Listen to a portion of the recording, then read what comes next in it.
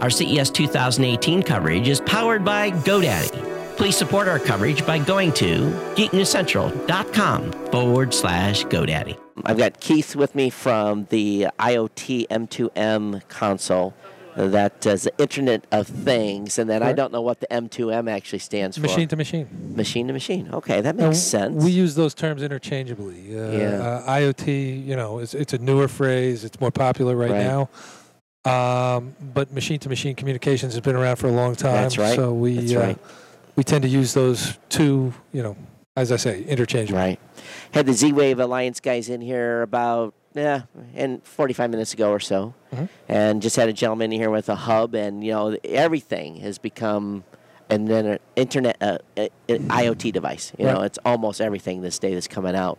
What are you guys seeing? What's exciting this year for you? For IoT? I think we've sort of passed through the hype phase, and we're getting into a much more reality-based assessment of the industry. Sure. And it's been a couple of years now that the phrase IoT has been in fashion. That's right.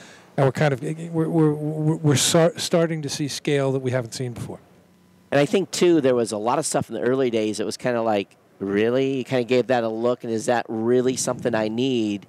But now there's some very serious integration going on by some very serious players in the space that is really starting to change the way we operate in our homes and everything that we do, don't you think? Absolutely, absolutely. Consumer IoT, of course, is a big part of the overall picture. Yep. We also have sort of the industrial side of IoT, which also has the potential to change people's life in meaningful ways.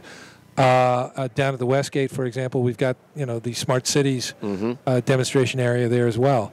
And people ask me all the time, what do you see as really going to fundamentally change people's lives when it comes to integrated devices?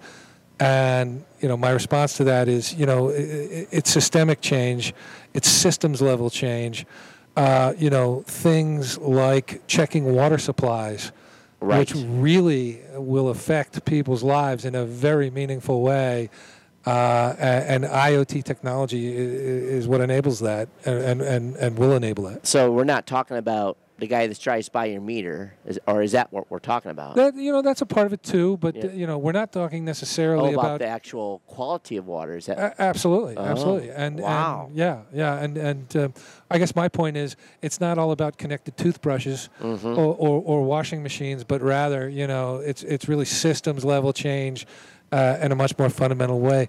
Smart grid, delivering energy to people's homes in a much more efficient way. The smart cities example, lighting. The ability of a municipality to control lighting and make areas safer for pedestrians to go.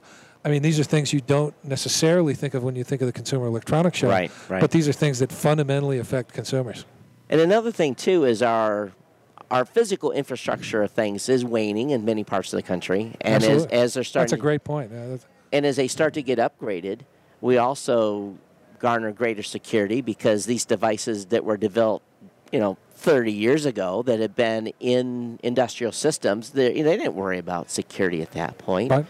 And they're easily controlled, via very rudimentary, what we'd consider now ancient technologies, but now they're going to be able to make this change and hopefully build a lot of security into these new switches and everything else that's going on. It's actually probably going to make us a much more secure society as well. I think that's true. I think that's right. And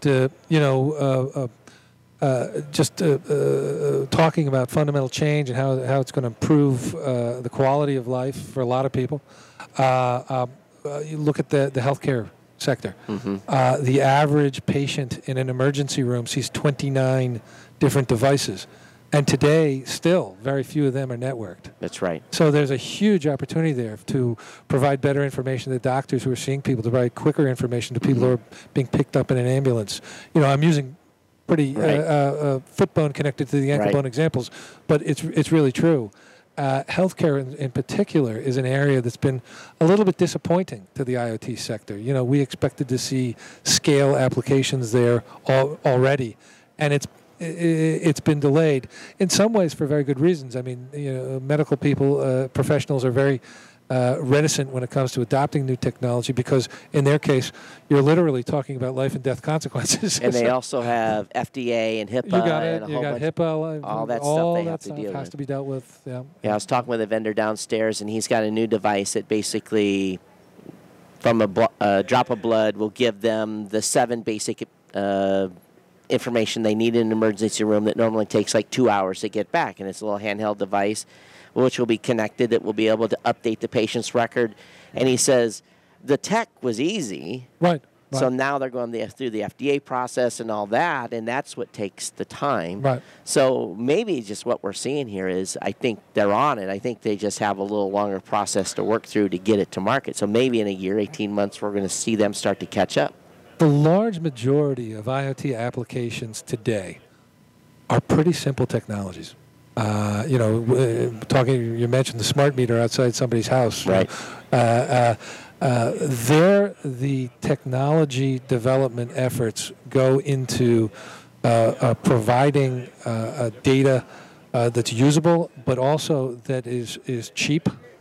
Cheap connectivity and robust, hardened connectivity. Right. And then you've got a whole other set of applications for IoT that's really out there when it comes to technology. You're talking about AI integration and things like that, 5G, connectivity, connected car, and augmented reality. These are different applications. So it's almost there's a dichotomy there. There's almost 2 different development streams. So what is, for those that don't know, what is the mission of the IoT M2M console? The mission is quite simply to prove the business case for the IoT, to show people that IoT applications are meaningful and can improve their lives or their bottom lines, as it were, through adoption of the technology. And what is the consortium of members? What is your? Well, we've got 2 different kinds of members. If I may give you the sort of 2 minutes on the background. My organization has a long history in M2M sectors. We were approached in early 2014 by Intel and Deutsche Telekom, separately and unsolicited, to form a trade organization for the IoT sector. And we quickly gathered, 10 or so solutions providers to us, pretty eclectic group, big telcos, AT&T, Verizon, Vodafone, Deutsche Telekom, but also hardware providers, software. Today HPE is a member. Intel, of course, is with us. Tata Communications has just joined us, which we're very happy about. But the consensus of the group early on was we did not want to be a technical standards body. A lot of good people working on that. Did not want to be a testbed organization, but we simply wanted to find out more about people that buy IoT stuff. Right. And by that I mean enterprise users and OEMs that buy connectivity services, hardware, software, integration services to deploy devices in the field. And, we started putting out content, asking people to sign up for those content streams, and that whole effort turned out to be a lot more successful than we ever would have thought. Today we have 25,000 rank and file members. Wow, that's amazing. Who are enterprise users and OEMs. We get 300 new members every week. All inbound, all opt-in, Deutsche Datenschutz compliant. Right. So we're very pleased about where we are, and we're kind of at an inflection point. We're looking for creative ways to bring those buyers together with sellers in order to achieve scale, and that's kind of our mission. So a lot of organizations have different structures, and I just ask this because I always ask, is the IoT a nonprofit or is it a for-profit council? We are a nonprofit. We're a non-commercial enterprise, which is we are actually incorporated in the UK. We're based in London, and the UK does not have the same sort of nonprofit classification. Right. But we are considered a non-commercial enterprise. Okay, that's cool.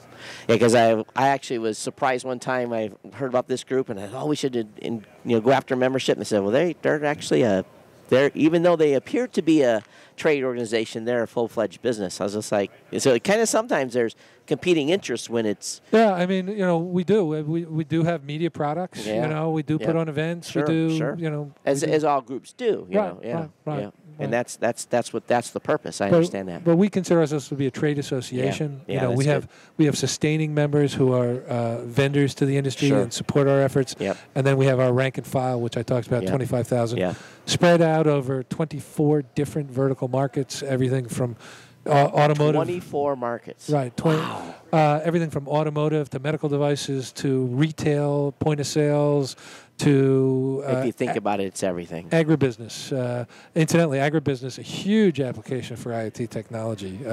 People literally assessing and analyzing square meters of massive farms. Cell analysis by the square meter. Exactly.